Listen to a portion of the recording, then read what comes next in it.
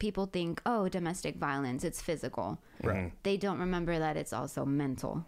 And there's a lot of mental abuse that comes along with the physical abuse. And sometimes the mental abuse is so much harder to help mend than the physical abuse.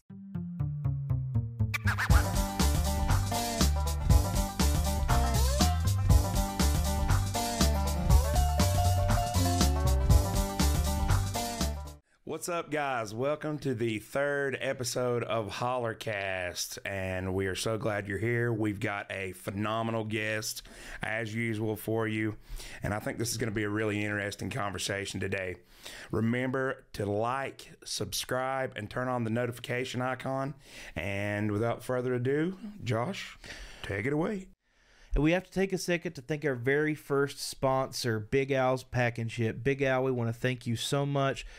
We're so grateful for you taking a chance on us, believing in what we're doing, and we really hope that we can work together for many years to come. Big Al's Pack and Ship can handle all of your shipping needs, from just dropping off a package to full-service shipping, U-Haul rental, and more. Big Al's ships out DHL, UPS, and FedEx, and offers great service at affordable rates. Big Al's is located off of Roan Road in downtown Spruce Pine and is open Monday through Friday, 9 to 5. And we want to thank him again. We appreciate you. Get out there and support him. Yeah, like Chase was saying, we've got an awesome guest. She's a guitar student of mine, and we got to talking while we were doing the guitar lesson, and I learned that she has moved here, and I'm like, what a coincidence. We're doing a podcast where we talk about people who have moved here from other areas, getting different perspectives on the area. So Jennifer Arteaga, Yes. and she works for Safeplace. She is the financial officer Yes. at Safeplace, at the thrift store, or just for Safeplace? The agency as a The agency as a whole. Okay. Nice. Awesome. It's great to have you. Yeah, Thank you. welcome. It's awesome. Welcome. I can't stop smiling. It's going to be so much fun. I'm very, very, very glad to have you on the show.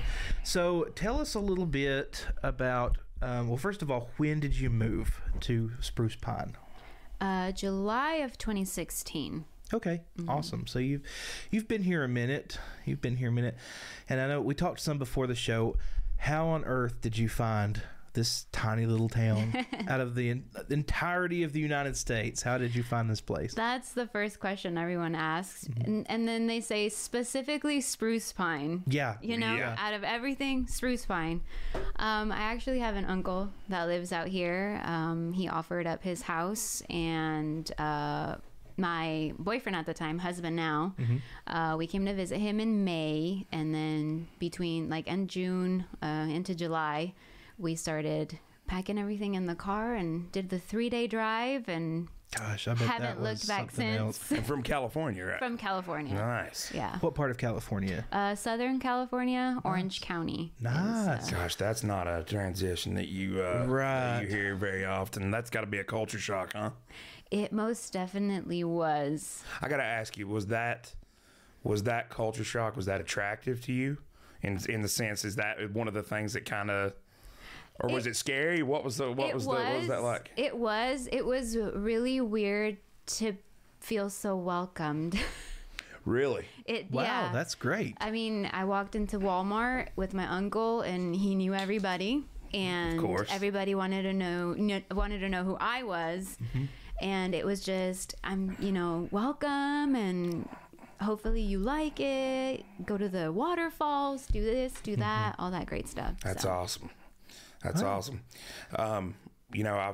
I've talked to several different people, and that was one, like Josh mentioned, I think just a second ago, that was one reason we wanted to get a transplant's perspective. And when he told me you were from California, I was like, wow, well, that's a giant culture shock. So a little bit of Southern hospitality Yeah, kind most of what definitely. attracted you. I got you. I got you. What? Oh, I'm sure there was a climate shock also. It wasn't until we hit about, I want to say I came in July. It was probably end of September. Yeah. that it started getting below 50. Yeah.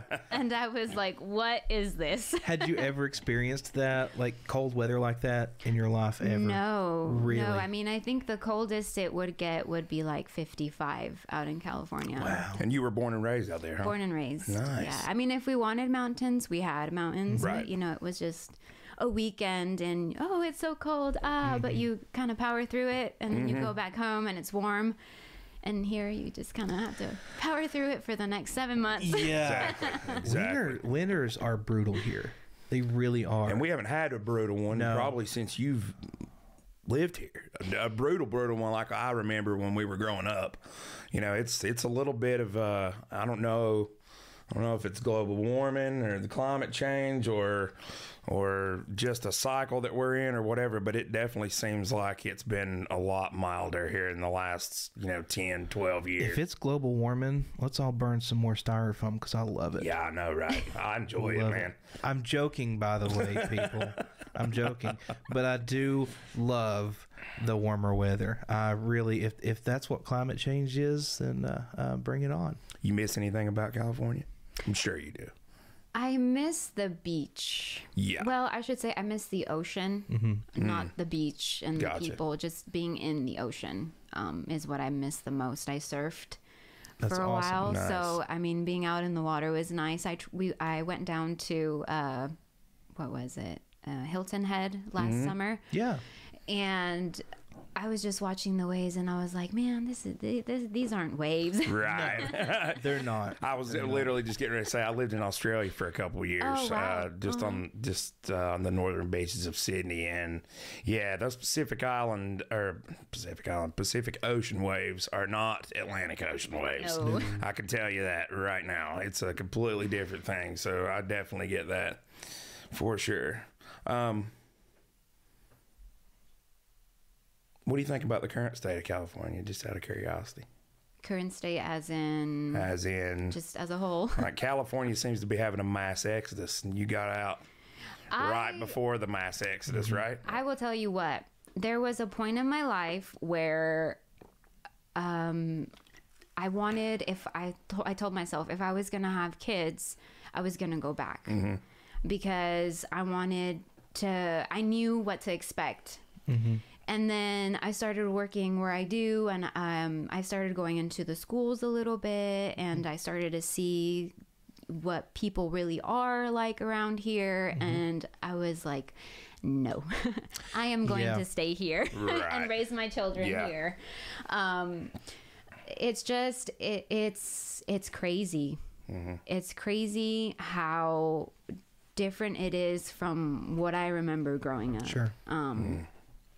And with the whole COVID thing, I was so happy to be out here because I can imagine. I had absolutely no idea what it was to quarantine. I mean, we had to we didn't completely close our doors. We, because it's a shelter. We're open to everybody always 24/7. But the office part of it, we went down to what they call a skeleton crew. So there was one person a day, and, we did the rest of the work from home because luckily we had that possibility to do that. And, I'd walk down to the creek or, I'd hike my driveway, and it didn't feel as scary as you would hear it. And my parents and my brother still lived out in California for that whole scene. And really? Just listening to them and their moral state and just how panicked and scared everyone was, I was just like, y'all need to come out here. Yeah. Because my mental health is good. Yeah. We were talking about that the other day. I don't remember with who, but I mentioned that we were largely insulated. Very much so. From a lot of that craziness that went on. Yeah, the fallout from COVID. Yeah. I mean, we were insulated from a lot of the hard lockdowns, and I think that's just our I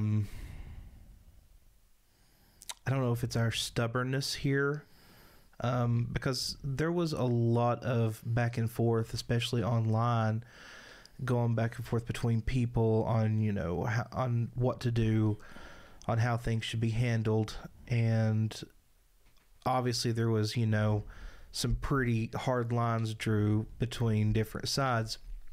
But as a whole, the county and just this area really didn't see any hard lockdowns. I mean, life pretty much continued as normal with the exception of a few things. Yeah. But you're right. We were absolutely very insulated from a lot of the stuff that happened. Well, it's like I can even remember.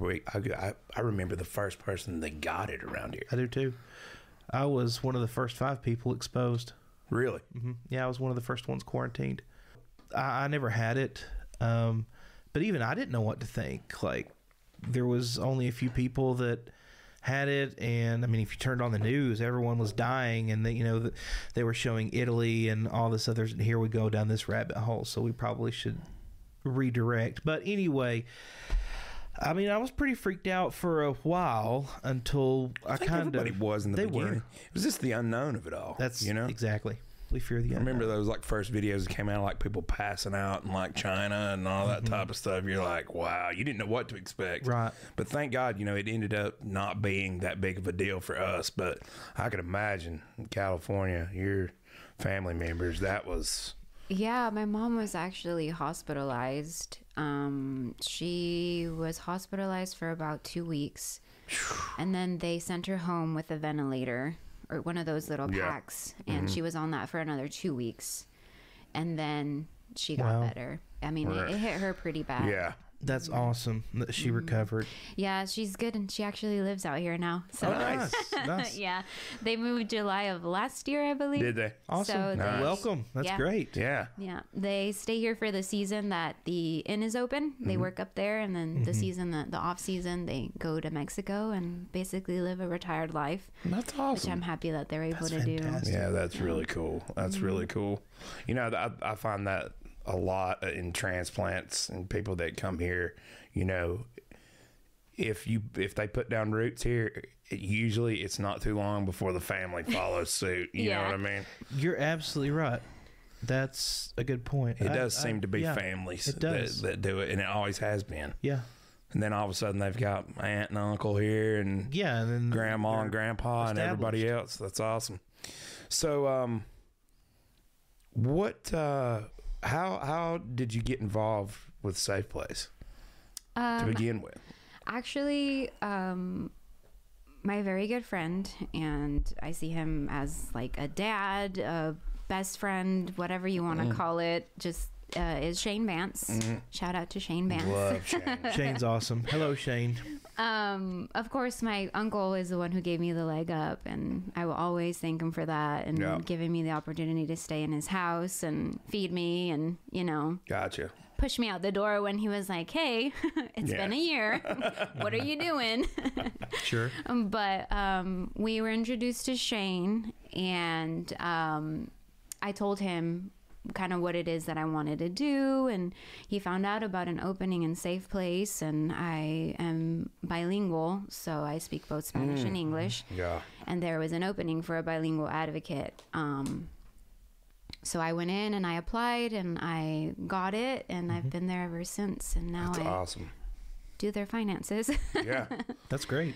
So it just immediately felt like home. Yeah. When I got there. We're so lucky to have something like Safeplace, and it's such a good organization that's involved in obviously the thrift store and the they have the other kind of more high end consignment shop as well, right? Right. Yes. Yep. Remind me the name of that. What's it called? Touch of Class. Touch of Class. That's right. And my oldest son, I was telling you before we started that my oldest son works out there. He's doing his work internship up out there, and he loves it. He loves it. Those people are great. So can you speak to kind of, I've always sort of wondered, I know, that Safeplace is an organization that sort of almost intentionally operates in the background, especially the shelter itself. Am I right in saying that? So I've always been curious, and I know obviously you probably can't go into grave detail, and I don't want to get in, the weeds with all that, but what are the services other than, we always knew it as a battered women's shelter. Right. And I'm sure there are other things that Safeplace is involved in as well. Can you kind of speak to exactly what the Safeplace organization does and the kind of the spectrum of things that it does? Oh, most definitely. Other than the thrift shop?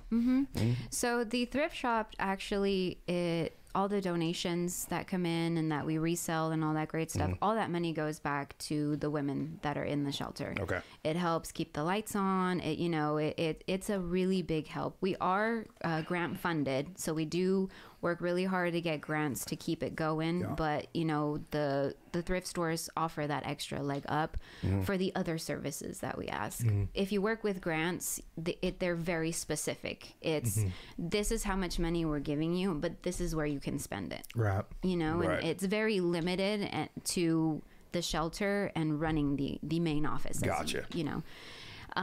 So the other types of services that we offer are there have been times where an inmate calls that he has court and they need clothes. We clothe them from the thrift store. Gotcha.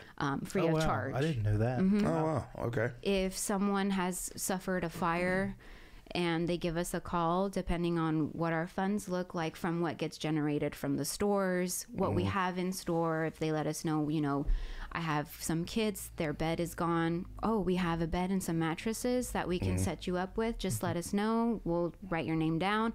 We'll put it on the stuff and you can go and pick it up. And we do, there is so much more to it than just the shelter. When we have the resources, when winter comes around, we also try and help with fuel oil and stuff like that. Gotcha. Right. We also have food boxes for the community. We're not fully functional as a food pantry, but if we're not going to deny someone food. Sure. So. And we're lucky to have a lot of I know the Catholic Church does an excellent food pantry and things like that. That's, neighbors feeding neighbors, obviously. Just in terms of the shelter itself, is that just a battered women's shelter, or do you deal? Obviously, I guess you, just by virtue of that, you're dealing with children. Yes, we take women and their children, and we take men as well. Okay. We also take women with their pets. Or men. Yeah. There was some cases that we, just nationwide that women, in a domestic violence situation, whether men, women, or whatever, they didn't leave because they wanted to stay back with their pet.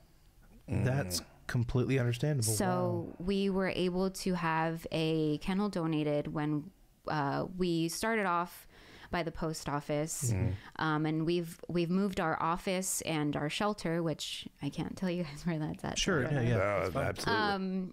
So we've moved, and the Rotary Club, the Spruce Pine Rotary. This might have to get edited, but it's I don't know if it was the Rotarians or the Rotary.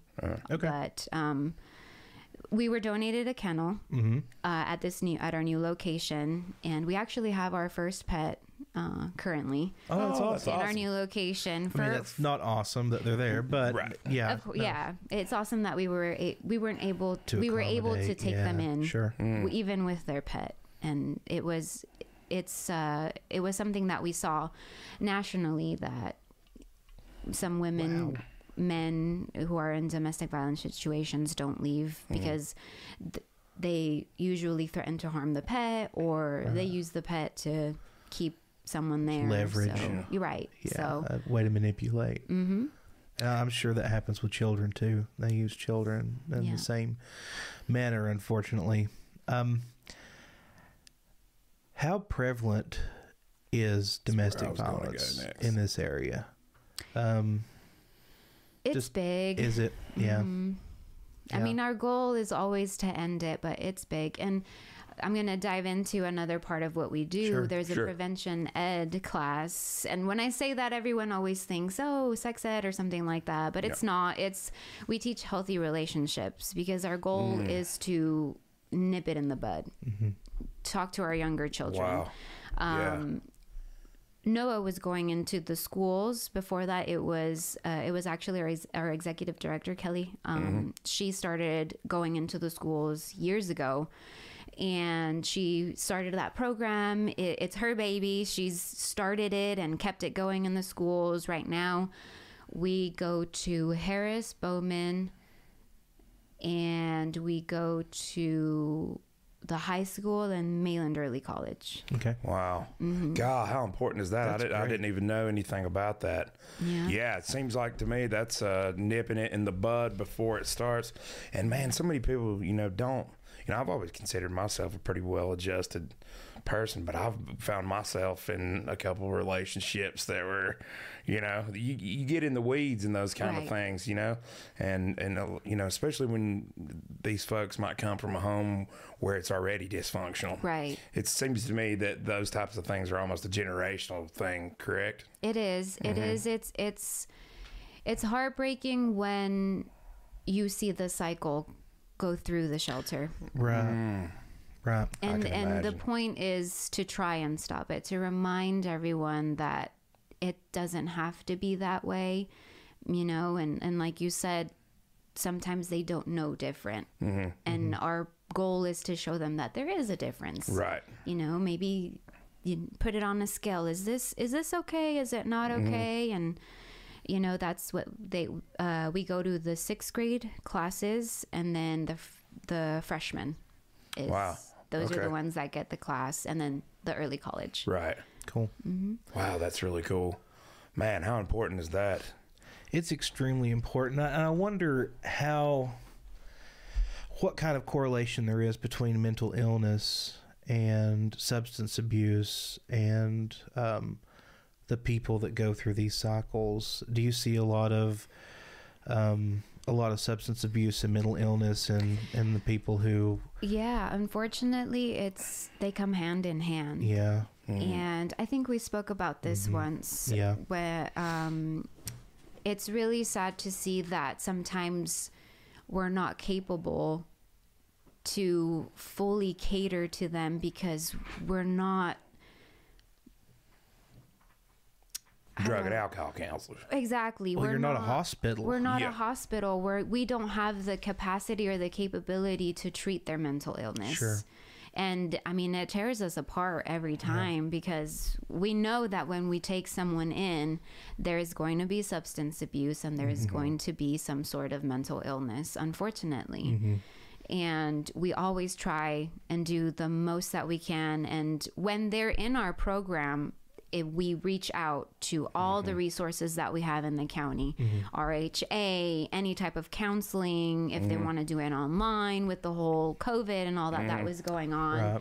We always look for all the resources and we help them find them and get them on that foot, Gotcha. on the right And I know, that's something that I've spoken, I have 2 autistic children, 2 kids that are on the spectrum, and just trying to get them, the counseling and stuff that they've needed has proven to be a challenge for me in this community.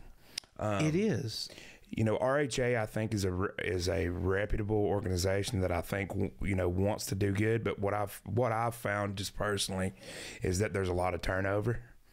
And, in particular in my situation, it was, probably every 3 or 4 times that we would go, it would be a different person. And that's hard to establish, a mental health care, relationship with somebody when you're constantly having to start over. Right. Those things seem to be, and that's something, I've started to mention to you a couple of times, Josh, but we just hadn't quite ever gotten to it. But I'd like to explore that. Mental health in a small community is often a subject that doesn't get breached. Mental health in general, I don't think, is a subject that gets breached. For some reason, there's still quite the stigma attached to mental illness. And as far as I can tell, everybody has some form of mental illness in some capacity.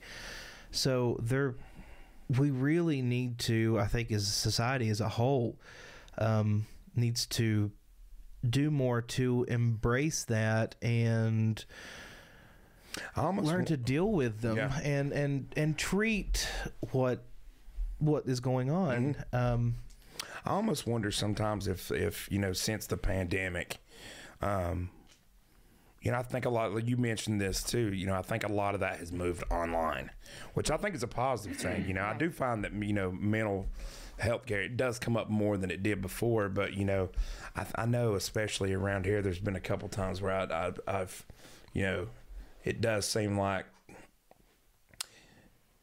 there's no resources. Appalachian culture is one of those, the quintessential pull yourself up by the bootstraps type of thing. It's like, oh, don't worry about it. You're just, or they're just crazy and they don't, you get a lot of that type of thing. Well, he can't handle himself, or she can't do this for herself, or whatever. And I think that stigma is foresight, or what's the word? There is a lot of that. And it's a shame. Because I'm a firm believer that our mental health is every bit as important as our physiological health. Absolutely. Right. Yeah. And even talking about, having children on the spectrum, I don't even know that I don't know that I would classify that as mental health, maybe, or even behavioral, but maybe developmental. It comes along with things that fall into that realm, for sure, But we absolutely need more resources. In America as a whole, in the Western world, in the developed world, we need to break down stigmas related to mental health. And I think we really see we're seeing a mental health crisis in America. Yeah, I think we are too. We absolutely are. I mean, if it's not apparent in our cities, I don't know what is. Last time we had a guitar lesson, we were talking about homelessness and the homelessness issues and how, most of the time, I'm, generalizing here, but more times than not, that homelessness, that's a choice. It's not someone that's down on their luck. Right. It's someone who has severe, untreated mental illness that has just become pathological. Fallen through the cracks in society. These people have fallen through the cracks. And it's such a... Well, that's a deep subject. It's such... I know, right? Well, it's not something that you can just throw money at and fix. It's not something not that easy. It's not something. Neither is domestic violence. No, I'm sure, none of it is. You can't throw money. You can't build them houses. You can't. You have to. You have to nurture. Yeah. Thank you. You have to nurture. Thank you.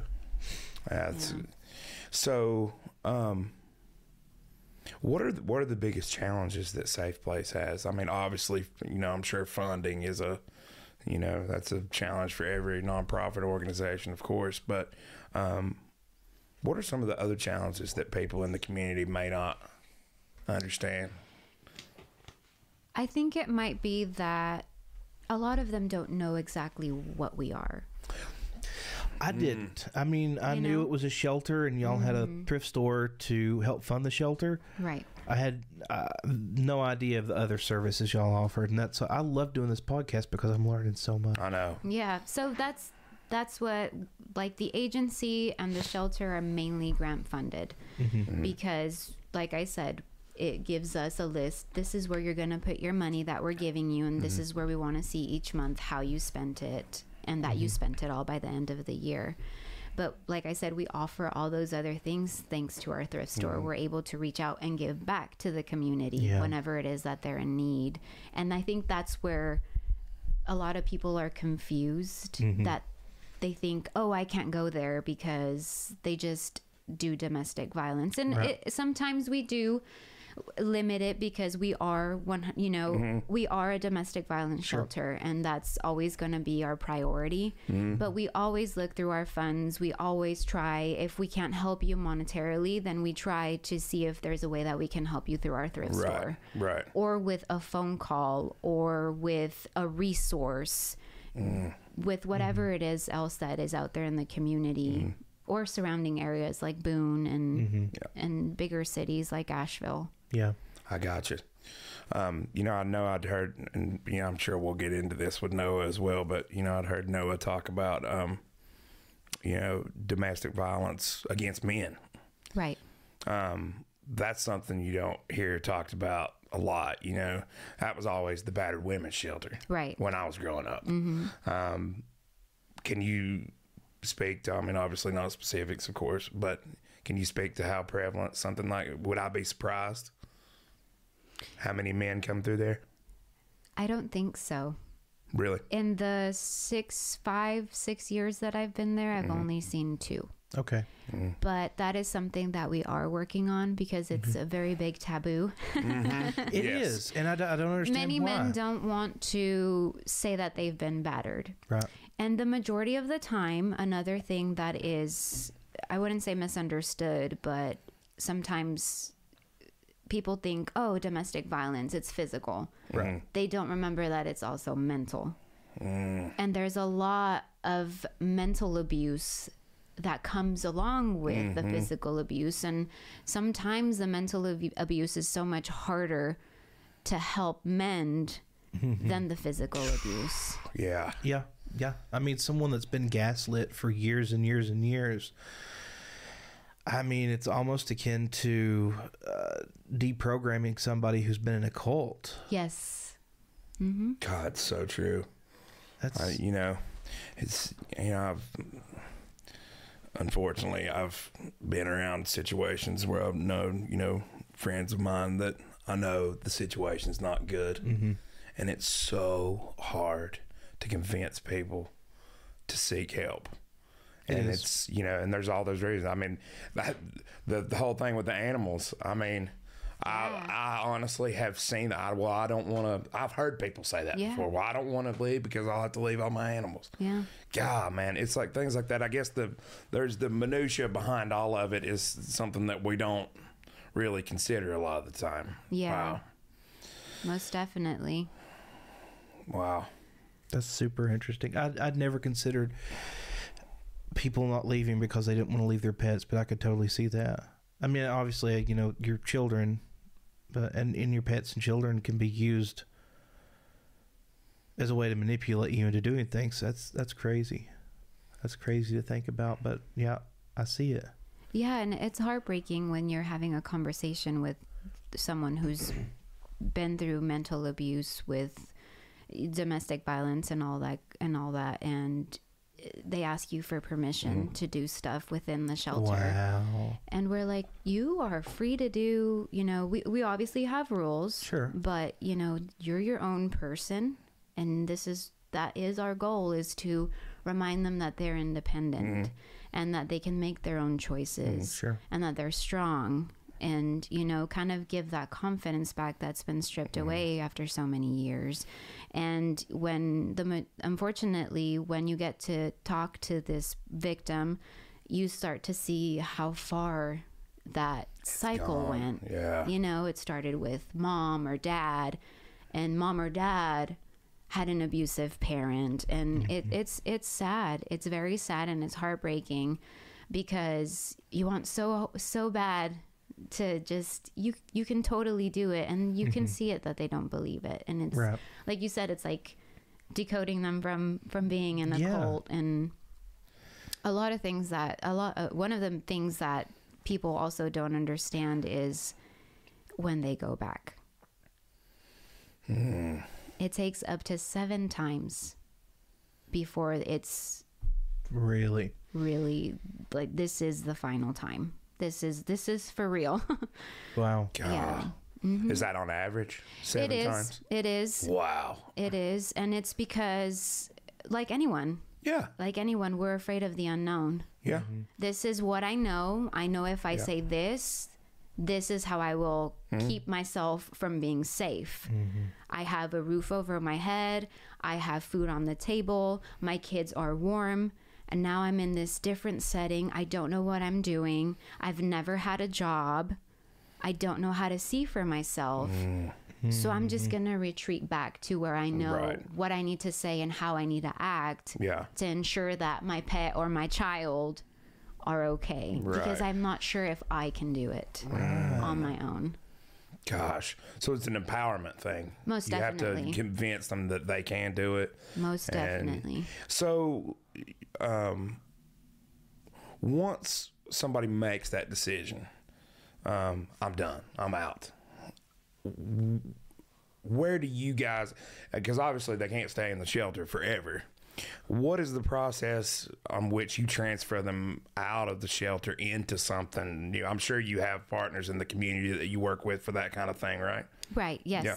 So our shelter program, we are a 72-hour emergency shelter. So we assess the situation. Of course, sometimes it's graver than others. Sometimes the police is involved and they bring them. Or, they're like, I need help. I need to come. So that, it's a case by case. But our program is, we do an intake. We figure out what your goals are. We kind of assess what your mental state is. We give you some time to figure out, okay, you need to relax. Kind of let that shock settle in of what just happened. Let them freak out, for the lack of a better word. And then we're like, now it's showtime. You are powerful. You can do this. And we help find a job. We help with housing. And we help with furnishing through our thrift store. Wow. So the goal is to get them out of there independently. Yeah. Yep. I wonder, do you have any insight as to whether that was kind of the genesis of the whole thrift store thing to begin with? Yes. Is that the reason? Yes. Well, it makes total sense. Yeah, it does. It does. That's awesome. That's awesome. I've always wondered that too. Like, what was the transition like from the shelter into their own Own housing environment? situation. Yeah, their own housing situation. It's really interesting. That's something I had no idea how that worked. Man, I'm sure you got to have some partners in the community that help with stuff like that, though, right? Like, Yes, we have Jackie Carpenter in the HUD, or yeah, Jackie's Northwestern. Yes. Shout out I to love Jackie. Jackie's awesome. Yeah, and then Fairground Apartments, and I believe we also work with obviously DSS, all the other great stuff in Pisgah Legal. When I kids love are them. involved. Yeah. And Yeah, that's such an important thing. I was really happy when I saw that they had an office. Do they have an office here in I town? believe they in moved Burnsville. it to Burnsville. That's what I thought. Yeah, I was familiar with Pisgah Legal in Asheville as a nonprofit that kind of helped people with legal situations. But I think that's really important to have something like that here. One other thing I was curious about, you obviously bilingual. We have a huge Hispanic community here. We do, A yes. thriving Hispanic community. I'm fortunate enough to know a lot of people in that community. I work in the construction industry. I'm a general contractor. So as you can imagine, I made a lot of Hispanic people and stuff like that. Love the Hispanic community, and that's one thing I think we ought to explore as well. Oh, sure. We just come up with all kinds of stuff to explore. We do. Every time we have one of these, it's like 5 more topics come out, and we're like, oh man, let's get it. Well, man, I'll just get Jose, my neighbors, to come on the show. Yeah, there you go. Talk to them. Hello, Jose. Domestic violence within the Hispanic community. It's tough. It's very tough, and that is how I started there. Yeah. Because I was to be the bilingual advocate, and I still am whenever we have cases, but there's something about the Hispanic culture, which actually I've come to learn that this might have to, I don't know how to word this, Just Go for it. talk. but one thing I learned is that the Anglo-Saxon community that I was used to in California is absolutely nothing compared to the Anglo-Saxons here. Okay. We have so much in common culturally. So much in common Hispanic culturally. and whites here have a lot in common culturally Yes. that they don't in California. Yes. Gotcha. Yes, with the people that I, hung out with and all that great stuff. Great people, but there is just so much more connection between your families. There's so much more roots. There's more culture within you guys that we love as well. That's the whole soul of my Hispanic culture is family, food, Yeah. all that great I stuff. hear that. Yeah. Yeah, that's me. There's a lot of common kind of themes that are woven in through wives' those. tales. I can you know? see. Yeah, I can absolutely see where you're. I don't know talking if about. that's I've just noticed the same thing here in the Appalachians. I think it is. I really think Appalachian culture sort of speaks to a lot of that. That's very, the cultural norms and stuff that it run through a lot of Hispanic, communities. And I think I've noticed that very much myself, just from talking to my guys about their family and where they came from. And it's always a very interesting thing to see the definitely. comparisons. I definitely get that.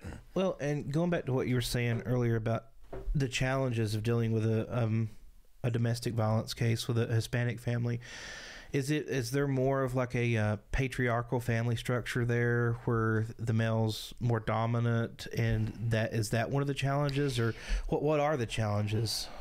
That's definitely one of the challenges. Unfortunately, as women, we're molded to serve. Gotcha.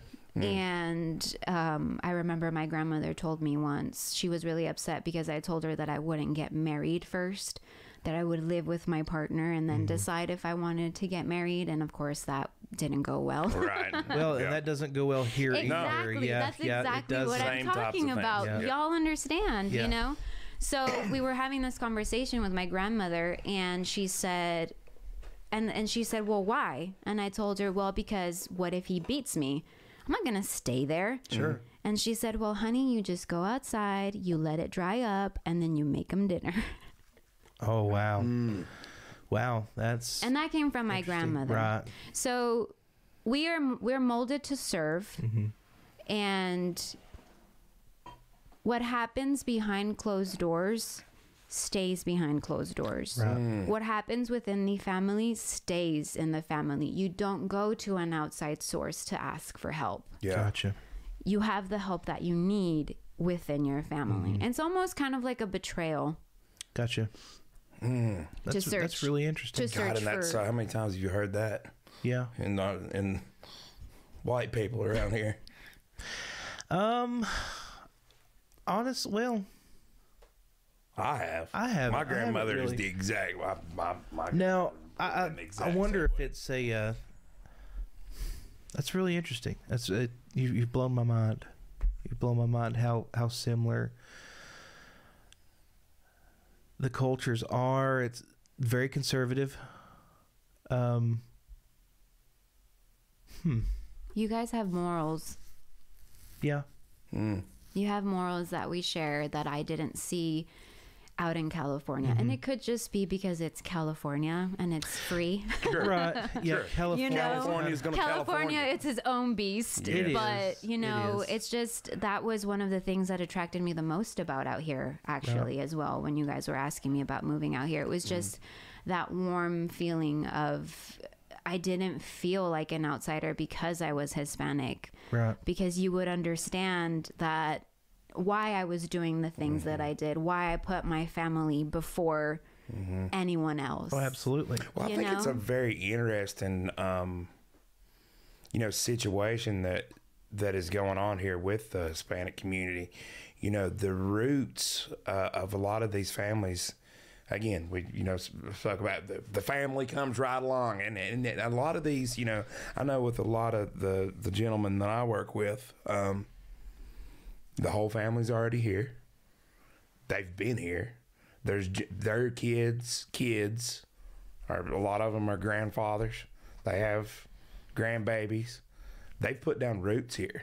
Yeah. And, that's not something that you found a lot back in the day. How you had a lot of migrant workers that came here because of Christmas trees for the most part, I think, from what I've gathered talking to these guys. And for a while there, they would go back to Mexico.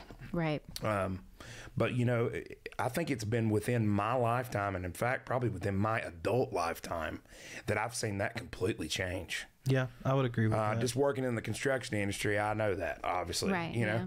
And they're no longer going back. They're here to stay.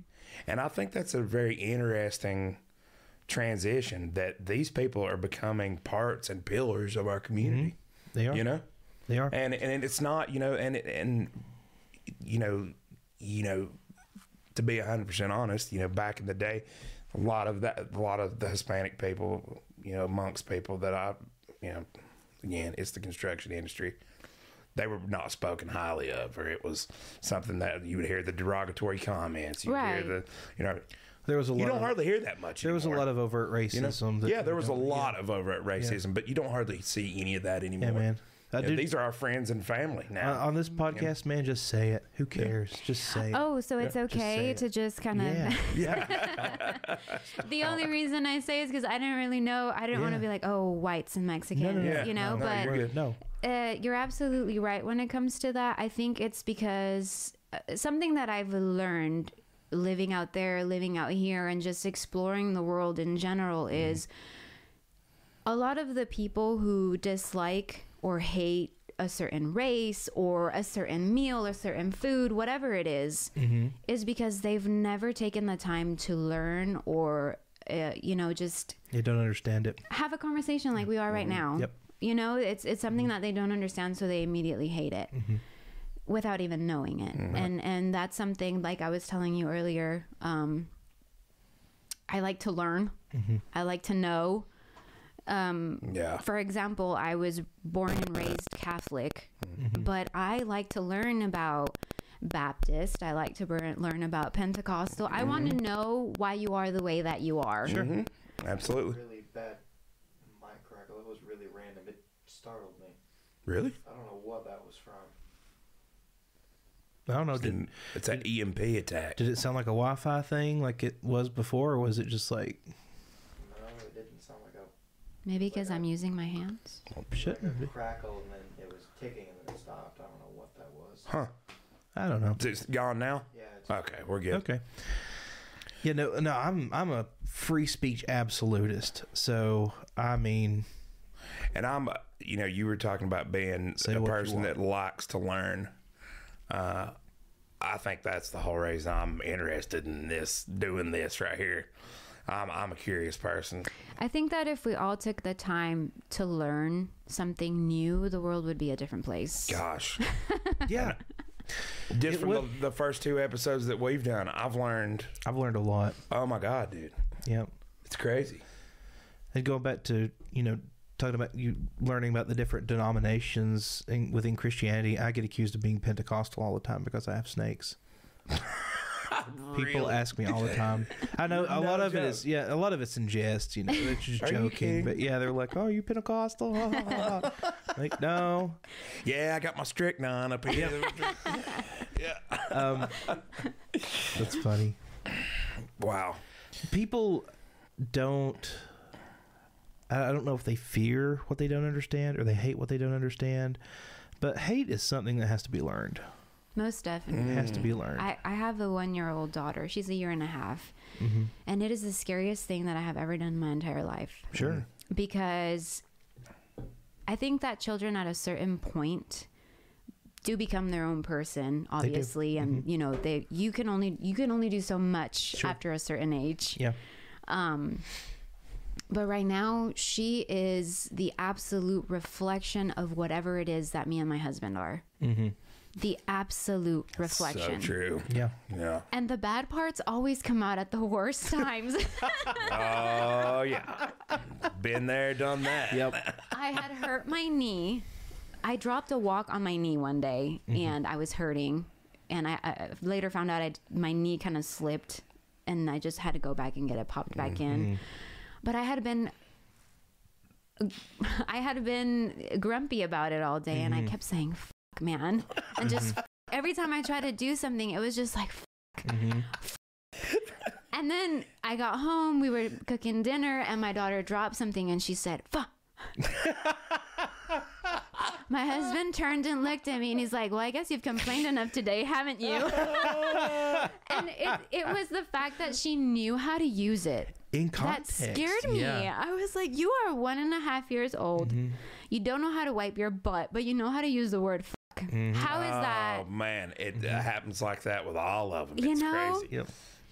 And I watch her. I watch. I enjoy watching her. I've always been a people watcher, and watching her is the best thing. But it's also the scariest thing because it's like, she throws the trash away on her own. She washes her hands, all that stuff because she sees us doing it. So it's not something out of the normal for her, routine or whatever. But then it's when I do something wrong. She's watching too. Yeah, and sure. It's the scariest thing. It's the scariest thing. Well, you're exactly right. And, you think about, just about back to the domestic violence thing. You are raised in a household where you see that all the time. It's on a normalized. daily basis. You think that's the way life is. It's normalized. And boy, how hard is that to deprogram? Even if you don't think that that's just the way life is, but it's been normalized to a point where it's in the acceptable realm of reality for you. Right. And that in itself, I think there's a lot of generational things like substance abuse, alcoholism, domestic violence. A lot of those generational challenges are very much for the same reasons. I completely agree. I think you're more of a product of your environment than you'd ever want to admit. Well, I mean, there was a TV commercial not long ago about how we turn into our parents. Oh, I've seen it. Yeah. I think it's like an insurance. Yeah. Yeah. It's progressive. Yeah, and we do turn into our parents. Oh yeah, the progressive guy. That's a pretty good ad. Pretty accurate. program that they've got going on there. Pretty accurate. It shocks me all the time. I'll do things that my dad does, and I'm like, oh man. I've worked so hard not to be this. I know, right? I see it in my siblings too. I've got 2 brothers and a sister, and like they'll make a face or they'll say something, and I'm like, God, that's mom, or that's dad. Holy cow! And I'm sure I do the same thing. We become our parents, man. We absolutely do. Thank God, mine are good. Yep. Mine too. We're our parents, but a little bit different. That's right. Not that I wouldn't want to be my dad, because my dad is an awesome person, but so the Hispanic community, do you I don't know how to word this question necessarily. What do you think? I mean, obviously, the Hispanic community is already, an integral part of what we're doing here. But what do you think? Because obviously, I think there's still, it's like it's 2 separate things almost. Right. It seems to me that the Hispanic community, I think because it's the nature of that culture as well is to stick together, to party together, I love it. I wish I could do it all the time. I love that type of stuff. What do you think? What do you think it's going to take for that? Do you think that transition to where they're complete, to where that community integrates into our community? Do you think that's just an organic thing that happens, or do you think there are things that need to progress and need to change in order to make that? I guess what I'm kind of thinking of is, when do we have our first Hispanic county commissioner? When do we have our first Hispanic mayor? Right. I think that is going to depend on our children. I think you're right. I do, because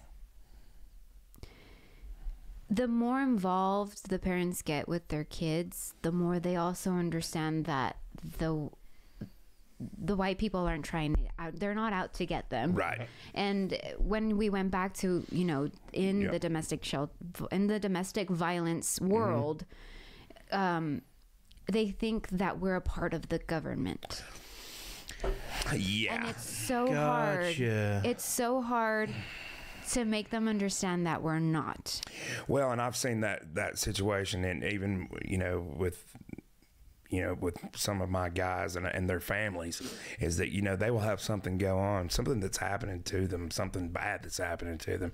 And there's a hesitancy to reach out to the police or to reach out. And I'm sure that's part of what you deal with at the shelter as well, aside right? from keeping it within the family and trying to, Right. work on it on yourself, with yourself. And, the hesitancy to, well, what if they call someone, and that was one of my biggest. I mean, I'm with them there. I don't trust the government either. So Well, I get it. I get it. I get that. But obviously, you want people to reach out for help when help's needed. Exactly. Yeah. Exactly. And that was one of the hardest hurdles. And it's continuous to put the word out there that we're not government funded. We are a nonprofit. We are funded by grants, by private foundations. There is some federal money, but it has absolutely nothing to do with the status of, your immigration status. Exactly. We're here to help no matter where it is that you come from. Do you think a lot of the fear comes from just fear of deportation? Yeah. Gotcha. Okay. Yeah. No. And seriously, call if you are in a situation, no matter if you're Hispanic or what or whatever, go to them. They're not the government at all. No affiliation with the government. And I'm glad. So do you still have family? And do you have family in Mexico?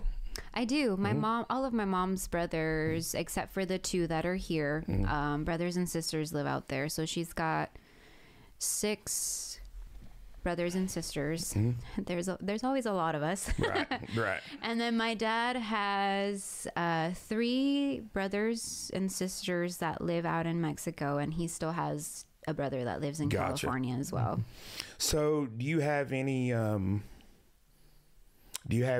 intuition of what Mexico's like now, and why there's not that back and forth anymore like there used to be?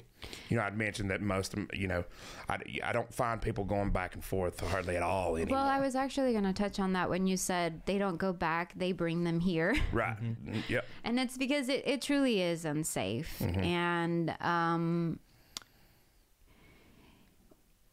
it's unsafe. I had someone ask me once, well, why don't they move to a different city if where they live is unsafe? And it's just because the whole state, the whole, all of the nation in a whole is. And it's largely cartel violence and drug, and government. It's the government as well. For example, it's like an unholy alliance between the two of them, almost, isn't it? Exactly. Yeah. I scratch your back, you scratch mine. I'll look this way, you look that way, kind of thing, and just the blatant corruption. Yeah. I mean, there's corruption everywhere. Sure. But, Right. it's just... It seems particularly rife in Mexico. Exactly. And for example, one of my best friends, she was here illegally and went back when she didn't get to finish high school.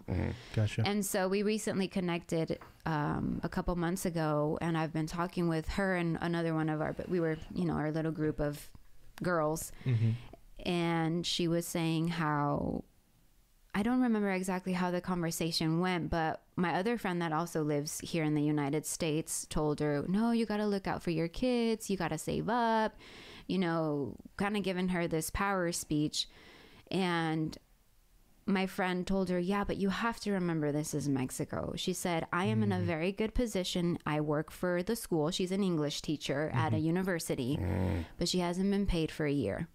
Wow. Because they retain the funds. Holy cow. So it's even in the universities. It's in the educational system. It's a part of everything. It seems. Wow. Yeah. I heard the other day that avocados are a cartel. The cartel has basically taken over the avocado trade. Wow. That's wild. I heard something about that too, actually, now that you mention it. Well, Jennifer, what do you do to fix that? I don't know. Yeah, I'm not asking you for all the answers. No, I know. I just want to know if you have. When it's that deep, yeah, how do you? Fix it? where do you turn to? start? And this is why you hear about towns, rebelling, and a lot of it is like anywhere, it's misinformation.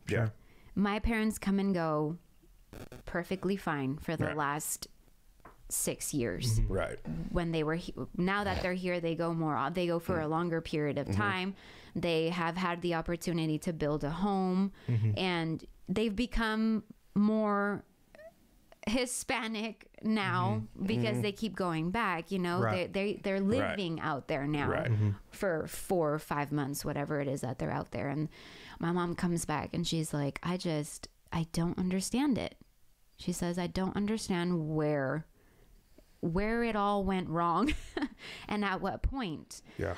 She said one of their dollars is 18 of ours, or the other way around. Vice versa. Yeah. Gotcha. You know, one of our dollars is 18 of theirs, and she says that she said when I look at how much I spend on food here and how much I spend on food out there, it's the exact same thing.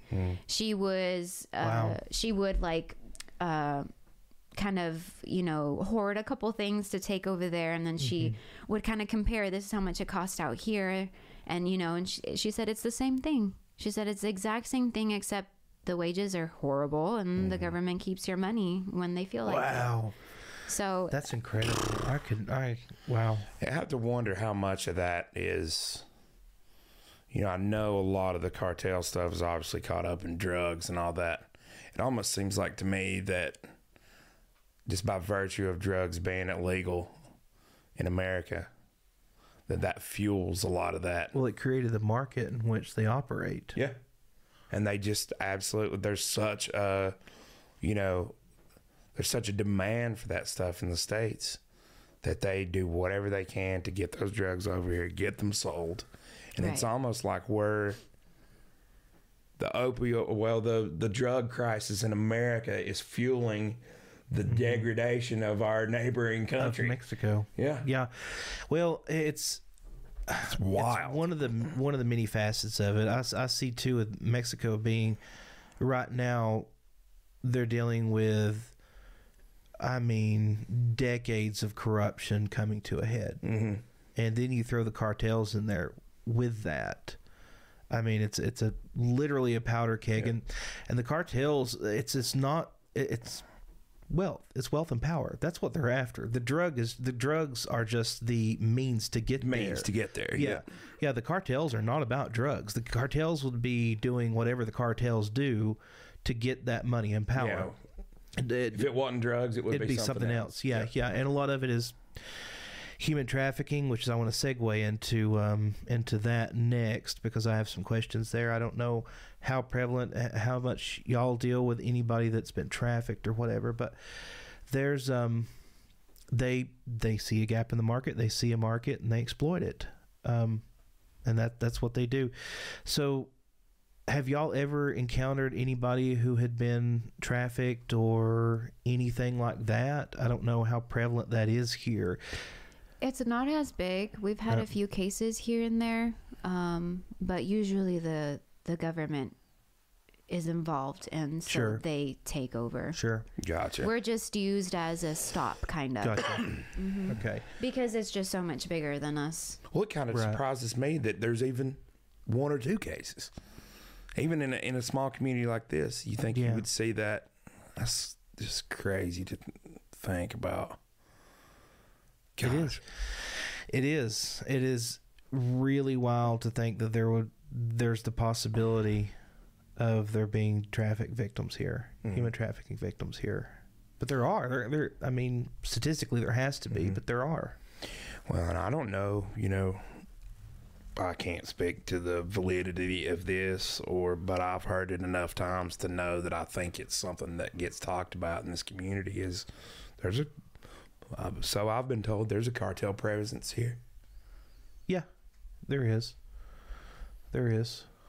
And that's wild to think about, It Those is. things have even made it here. Well, they've made it a lot of places. It's really interesting how these organizations work and how many markets and areas they've permeated. It's unbelievable. I can't imagine that, how do you untangle, if if the cartel stuff is in Spruce Pine, North Carolina, Mm-hmm. can you imagine the network that you're going to have to untangle? The best way to do unravel all that? The best way to do that is to take away their market, take away their market share, and decriminalize every drug known to man. I mean, that's probably not a good answer, but that would render the cartels powerless from then on if they had no black market. Yeah. Well, and then you throw in with Mexico, I've been listening to several economists say that Mexico is the next manufacturing hub for the world. I know a lot of semiconductor, we talked with Alex about some of this, but I know a lot of semiconductor plants are moving from China because of this the whole market, unavailability and things like that. There's a push to bring all those things home, or at least back into North America. And you already think of how many furniture plants have moved to Mexico, how many car plants have moved to Mexico. They're talking. I heard that supposedly Tesla's opening up another gigafactory in Mexico. Yeah, I heard that. And too. so, Mexico's getting ready to undergo this giant manufacturing boom, and rightfully so, because I've heard quite a few economists say that honestly, the junk that we get from China is just that. It's junk. They're not particularly good at manufacturing. They're good at manufacturing at scale. So in quantity, but it's not particularly quality items. Whereas the things that come out, the same comparable things that come out of places of Mexico are a lot higher quality. And of course, the labor is cheaper, than the States, just like it is in China. Right. And so I think this is going to be a very interesting next decade, especially for what we see. I think there's going to be a manufacturing and industrial changeover to where Mexico is going to become a major player in that entire economic system. I hope so. But what I'm worried about, and maybe you can shed some light on this. What if the cartels are in power, then they're just going to take that over too? Because they're so deeply embedded into the government. But it's not just the cartels. I mean, it's drug organizations all over the country. What's your general impression of the politics and stuff that go on in this community? I'm sure you hear about it being a part of Safeplace and stuff. I do. Just the politics and the back and forth and stuff that goes on here. And I'm sure coming from California, that's starkly different here as well. It is, because everyone agrees in California. Right. It's just everyone's kind of molded to, we're free and we like to be free and we're going to do whatever it is to stay free. I think it's interesting to see how involved everyone is in politics here. I had never, in California, it was more, this is what's happening. Cool. We're going to go on with our days. Yeah. And here it's the sheriff, you're voting for a sheriff, you're the town meetings and everything that goes on. I've never been part of a community where everyone is so heavily involved in what's going on. Yeah, I think some of that's just being that it's a small community and and you find out or whatever. But I often wonder too, I wonder in California, you hear all these awful things. It's like, oh, Gavin Newsom's run the state into the ground or whatever. And it's like, nobody, it's like, oh yeah. And I've always chalked it up to okay, well, I guess if I lived in California, the weather's beautiful. There's a beautiful beach. I mean, why the hell would you be concerned about what your local politics or what your state politics is? If you were a business owner, you would. Yes, definitely, for sure. If you were a business owner, you would. Yeah, I see exactly what you're saying, though. I think we're all just kind of going with the flow out there. Yeah. And more people should be concerned with what's going on around them within the schools. Oh, absolutely. For me, more than anything, I think that education. I don't know what happened. My mic started working. Really? Yeah, my mic started working. It was right next to the computer. year. I think that's what was going on. Okay. Good deal. Anyway, Schools yes. and stuff like that. Yeah. Education for me is, that's what I believe in. Yeah. Whenever anyone asks me about politics and all that, I think we should all be educated before we say anything. God, that's so true. Well, yes and no. Yes and no, because conversations are messy, and They are. and They are very messy. And I'm being educated just talking to you. So I would push back a little bit. Maybe I don't think you necessarily need to be educated to form an opinion on something, but you need to be open-minded enough to accept that maybe your opinion isn't correct, and you need to change your opinion based on facts that are presented to you. So I agree with what you're saying, but I think I've had a pleasure. Jack, oh my God. Really? You think that's being picked up in the stream? Sure I don't- it is. I don't know. keeps coming back though. Huh. Something's awry. I don't know what it is. Let me listen. Let me see what it is. You think it's my buttons? It may be. It may be your buttons. Can you turn the buttons off? One eternity later.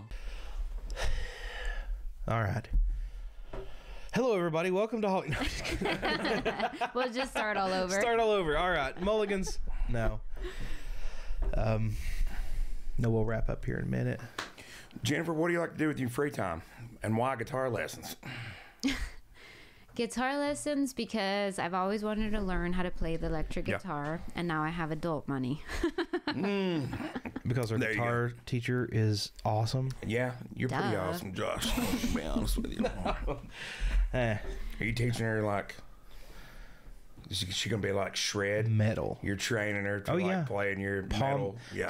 Today we went over power chords and palm muting. So, Nice. yeah, Nice. Very we're going cool. straight Very for the cool. metal. Josh is a Gibbon man. You can't beat that. Straight for metal. What else do you like to do? I like the outdoors. I like to hang out. Is that a big draw for you here? Yes, Yeah. it is.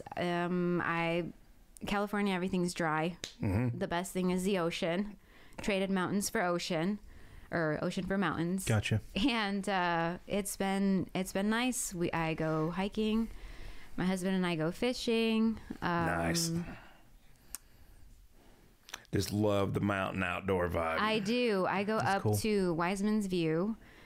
My husband gave me a telescope for Christmas, Nice. so I go and I do Nice. that. I'm a big astronomy Yeah.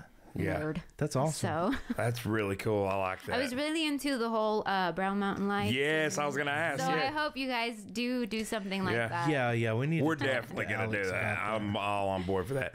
Have you ever seen them? Yes. Yeah. Yes, I did get to see them. I actually saw them from a different, I guess there's like two different spots. I didn't see them from like the popular one. I went up there and I didn't see anything, but I saw them from the other one. I'm very bad with directions, so I wouldn't even be able to tell you. I've never seen them. Unfortunately, I've went a million times and I've never seen them. Man, I've got somewhere, and I've got to find this. Back in my Google Photos somewhere, I've got an absolutely incredible video that I took one night with the kids. It was just me and the kids up there, and it was the best I'd ever seen them.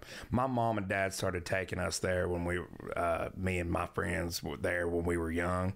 We went there for my birthday. My birthday's in That's August, cool. so that's a really good time to see them. And they say like early fall, Right, kind of heading yeah. into that, type is really good. So we would always go up there, and man, it's really weird stuff when you see them. Really, It's so weird. yes, I've seen them a couple times when they weren't quite as pronounced, but that time with the kids, it blew me away.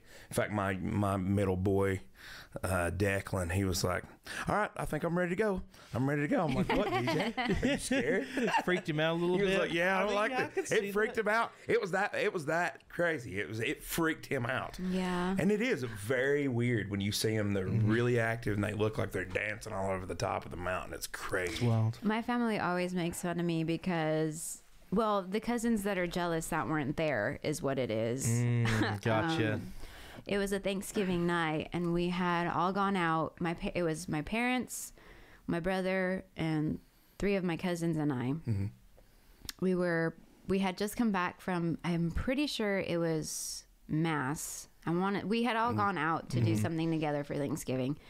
And we came back, and we were all unloading from my mom's van, and my cousin points, and she goes, "What is that?" And it was by the garbage, and I was like, "Oh, it's probably a possum, you know, it's the garbage." Right. Just like, "No, not that, that." And she pointed up, and I swear to you, it was this weird thing that was moving in a diagonal, and then it flipped on its side. It like, the light started spinning really fast, and it just disappeared. And that's here.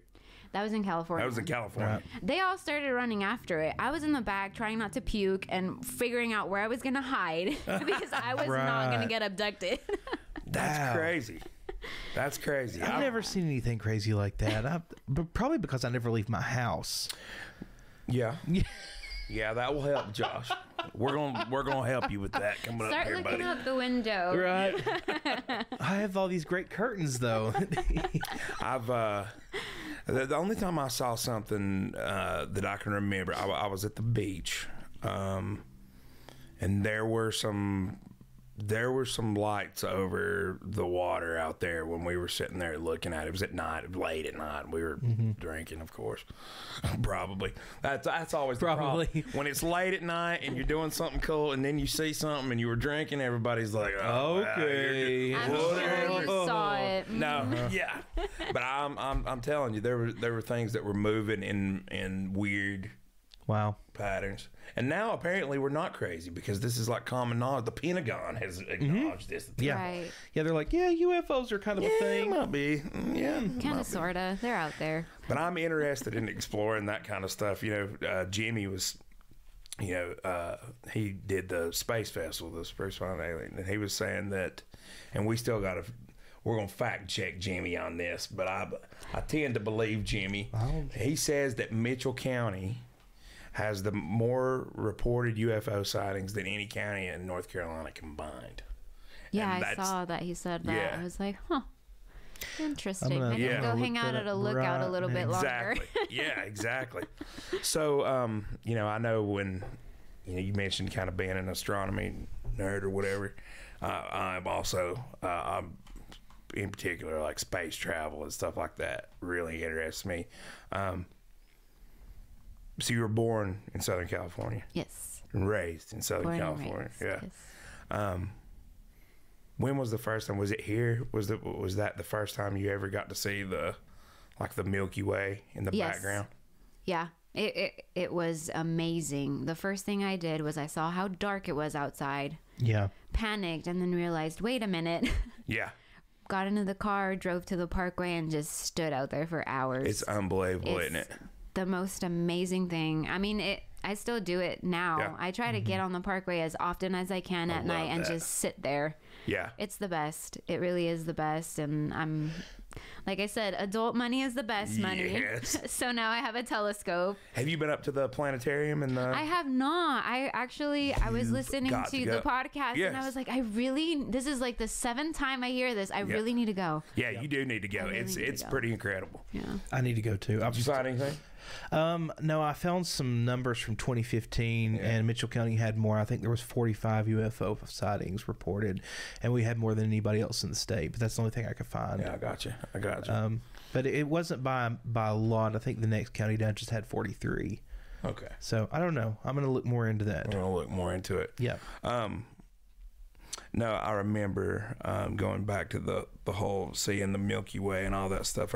My girlfriend and I were in Hot Springs She had this little bed and breakfast that she loves out there. Unfortunately, it's been sold and it's now a private residence now, but she loved that place.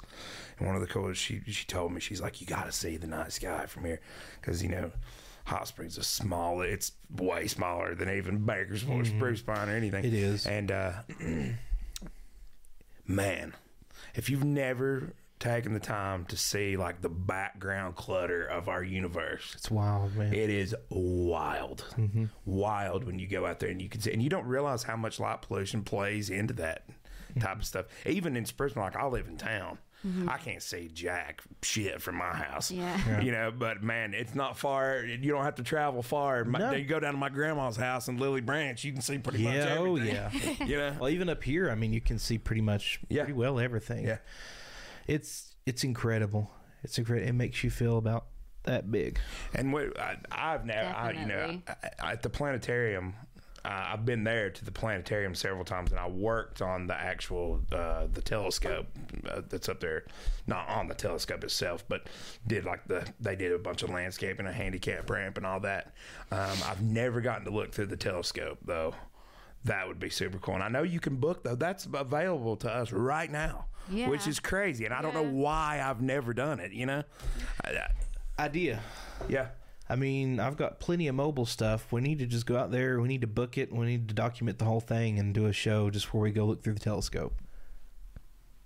You can come. Yeah, That'd be fun. Sign me up. Maybe we'll see a UFO or something. maybe. Maybe That'd be it'll cool. just whiz by. Yes. I've heard people say that if you direct your your intentions towards these things, you'll see them. That's like the whole thing now, like a metaphysical like aspect of the whole UFO phenomenon. You manifest it. Manifest it. Yes, exactly. That's exactly I what. don't know. I'm skeptical. You never. Yeah, of course you are. No, I've heard such things, and I'm like, okay, play with your rocks and crystals. Right. But I mean, you know, it does. I do wonder. I do wonder what kind of metaphysical things we don't know. You know, going back to the quartz and all the stuff in the ground and all that. You know, and that's part of. I've heard old wives' tales and stuff about that. Like I have too, and I mean, I don't know that I would chalk it up to metaphysical stuff. I would just say that there's probably phenomenon that we experience that we don't have an explanation. stop bursting my bubble, dude. It's the quartz. It's definitely the quartz. Maybe that's why I'm so weird. I'm around it all the time. Yeah, you are. Yeah. To you, it's kind of like I mean, it's sand to me. this rock. Yeah, it's sand. I come home covered in it every day. Like my washer's full of it. Right. Mica and everything else. I do remember that. Yeah. Remember when you used to get in the creek? You can't get the mica off your shoes after that. Oh, I know. I don't care how much you dry them. I don't care how much you do it. That mica is mica's forever inside of your shoes. It is. It's crazy. Oh, I know. It's the river's glitter. It is. True. That's true. It's absolutely true. Where do you guys like to go fishing at? Again, horrible with direction. Yeah. Linville. Yes. Yeah. Linville's got Up the river. Great. Up the river. Yep. It's got some great trout fishing up there. Friend of mine, Brandon, another guy we should have on here, Brandon Burleson. Oh, yeah. Yeah. Yeah. He's a fly fishing guide, and he has his own fly fishing guide service, whatever. Which I think he stays at the mine more, and he goes fly fishing now. But Yeah. he's taking some really famous people up through there.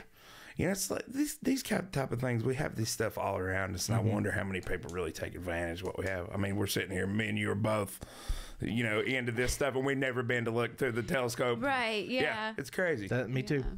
Me too. We got to do that. Yep. We have There are certain things that my uncle would tell me, I've never done that. And I'm like, you've been here for like 47 years. What do you mean? Yeah. You've never done it? I know people that have lived in Asheville their whole life, never been to the Biltmore House. Wow. That's crazy.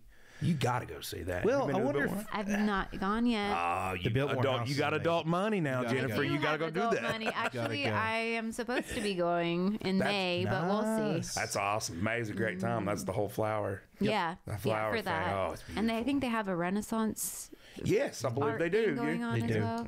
Yeah. They do. My mom goes for the my mom's into those like period pieces like Downton Abbey or whatever, and they do the Downton Abbey where everybody's dressed up in the like period, attire and all that stuff, which is really cool. That's what the girls at work, they explained it to me that way. They're like, "You remember Downton Abbey?" And I'm like, "Yes, that's what it is." Yeah. And I was like, "Sign me up. We're going." That's awesome. That's awesome. But there's so much to do out here. Yeah. There's so much to do and to take it. I was going to ask you that earlier. As a Californian, do you get bored? No. No. I laugh because I try to convince my brother to stay out here. It's just me and my brother. He's 8 years younger than I. Mm-hmm. He turned 21.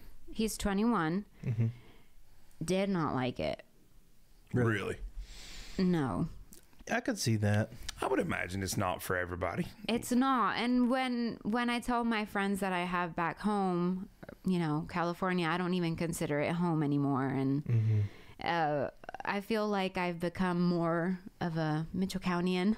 Yeah. That's awesome. As the years go by, I feel so protective of here. Mm-hmm. But when I tell them, they're like, "Oh, well, what do you do?" And I'm like, "Well, I go here, I go there, I go fish." I had some goats at some point, Wow. Yeah. I mean, I really dove into it. We had goats growing up too. I'm very familiar with that. It's funny that the version that they know and the version that I am now, it completely blows their mind. And I tell them, you don't know what you're missing out on. I mean, so you really bought in. Oh gosh, yeah. I love it out here. That's awesome. I try to make myself as involved as I can and really do the whole farming and all of it. Well, and we've said several times already, you're not the only one. And that's the reason why we wanted to visit this and kind of get that perspective, because it seems like when a person comes here and they fall in love with here and they put roots down here, it's like you're not a Californian anymore. No. You're a Western North Carolinian. You're Michoacanian. Yeah. It really is that way. It really is that way. I mean, there are obviously lots of positives to California, but I feel like there's so many more here now. Mm-hmm. Well, and I wonder how big of a theme that is, that runs through things, because, a lot of the transplants and people that I know seem to me a little bit more like old souls. You know what I mean? Does that make any sense? Yes, it does. I don't know if that's like a hearkening back to, I don't know. It almost seems like to me there's like a reawakening of that type of thing. And I think, as a building contractor, I saw a lot of those people during the pandemic that were trying to move out of these bigger cities. Mm-hmm. It was they wanted this type of smaller, simpler, slower lifestyle. Definitely. When I moved out here, I knew that this is where I needed to be. It just felt like home immediately, not just that's awesome because of the people I met, but because of my personality, how I am and how I envisioned myself. This is just I'm 100% a homebody as well. This is completely out of my comfort zone. Well, you're doing a great job. So. You're doing like amazing. I told you, I'm an introverted extrovert. If I feel comfortable, then I will be in with the people I am. I'm very extroverted, or whichever one of the two it is, but I'm very to myself, quiet. I always look mad, but I'm not, I promise. I love it here. You got that resting bitch face? I do. Yeah, that's all right. No, that's all right. I try not to. I catch myself and I'm like, oh, smile, smile, smile. No.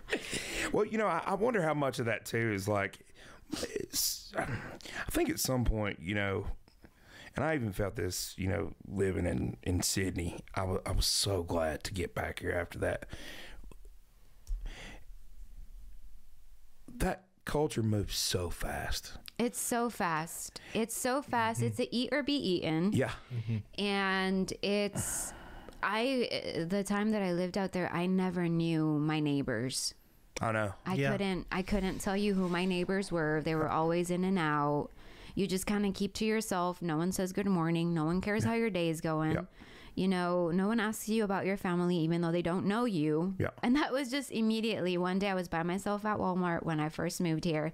How are you doing? How's your family? And I'm just like, you don't even know me, but they're good. Right. It took a while to get the mean girl out of me, because it was just immediately this, why are you talking to me? I have somewhere to be. And it was hard to slow down. Gotcha. It was really hard to slow down at first. And I think that I think, just speaking of the the culture of the United States at large, I think that there's a going back to that slowing down. I think after a while there's a certain amount of burnout that comes with that digital, modern, fast-paced, go culture. And I think after a while people you long for something that's different than that. Well, and that's America's work culture in general is crazy like that. Like, I mean, just not just like the hustle culture, but just our work culture is crazy. Yes, it is crazy. I mean, working insane amount of hours, insane hours on top of that, with very little breaks that have to be federally mandated, or you wouldn't even get them. Right. And that's a whole nother conversation for a whole different. Josh, you just need to go work at Twitter, though. I would love to work at Well, I don't know how Twitter is under Elon now, but we had wine on tap before that. I would love to work at Twitter. Yeah. Make 8 figures a year and do yoga when I want to. Right. I don't even do yoga. So I think that's but the I hack. would. You got to work for one of these If I was social making media 8 figures, I would do yoga.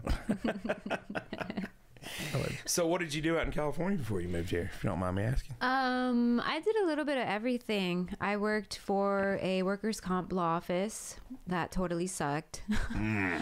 It was horrible. I can imagine. And then after that, I moved into a pain specialist. I was a receptionist there for a while. And that's pretty much it. Yeah. Yeah. I mean, I was pretty young when I moved out here. I was 24 maybe, 25, somewhere around there. How good does it feel to get with one organization and stay with them, like Safeplace? Oh, amazing. They're my family. Yeah, that's awesome. They are my family, and I love them. I love all of them and what we do and how hard we try to do it together. Yeah. Together. There's a push for the common good, and it always feels to, that's one of the hollow parts about my career in a lot of ways. I feel like I'm always working for like rich people, affluent people. Not that there's anything wrong with that. They're great people. But I feel like there's very little to feel good about charity and, working for something good in my career. It's cool to be able to look and see what I've done, look back and be like, oh, I created that and I built that and and I made that happen, and it's going to be there for a while. But, I almost wonder, it makes me wonder. I've always had a heart for, giving back to the community and for doing something that's working towards the common good. And it makes me wonder if I didn't miss a little bit of my calling in that regard. Right. Well, I mean, I don't know. I wouldn't say that you necessarily missed your calling, because it's never too late. I mean, Here we are doing this, and, hopefully this will give back to the community in some small way. If we can do anything to help anybody, then it's all been worth it. But no, you're still building homes for people, man. That's pretty incredible. True. That's pretty incredible. You are literally building the space in which people live. I like that. That's insane. I like that. If you really think about that, like it's I don't know, stuff like that fascinates me, just the way that the society works. I mean, it all depends on people waking up that don't want to be awake in the first place, going to a job they don't want to be at in the first place, and doing their job to make this whole thing work. And it works. Yeah. It is a miracle that it works, but it does.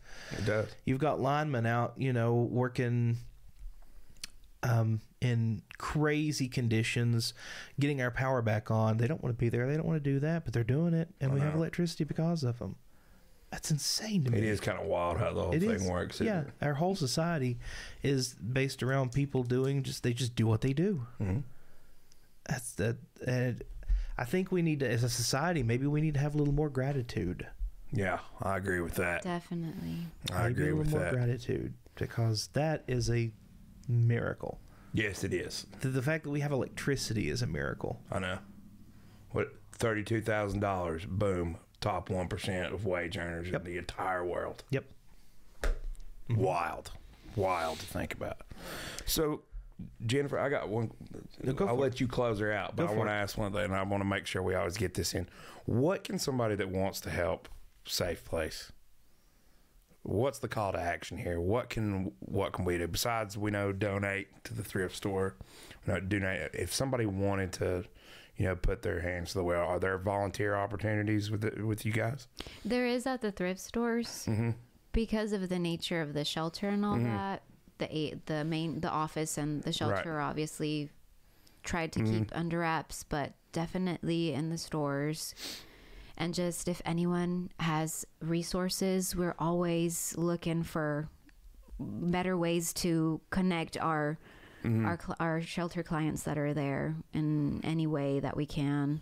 Absolutely. And you guys obviously accept just donations without just monetary donations. Yes. Not just thrift store stuff and all that stuff. So, being that you're the finance contact there, how can they get in touch with you if they were wanted to reach out and give? They could always call. Okay. Our phone number is 828-765-4015. And then we do have a website as well. It's mitchellcountysafeplace.org.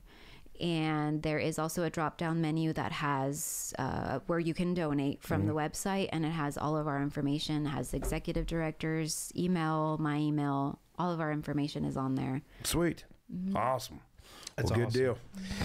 Jennifer, thank you so much for doing this. This has been a blast, even with all the technical difficulties we've had going on.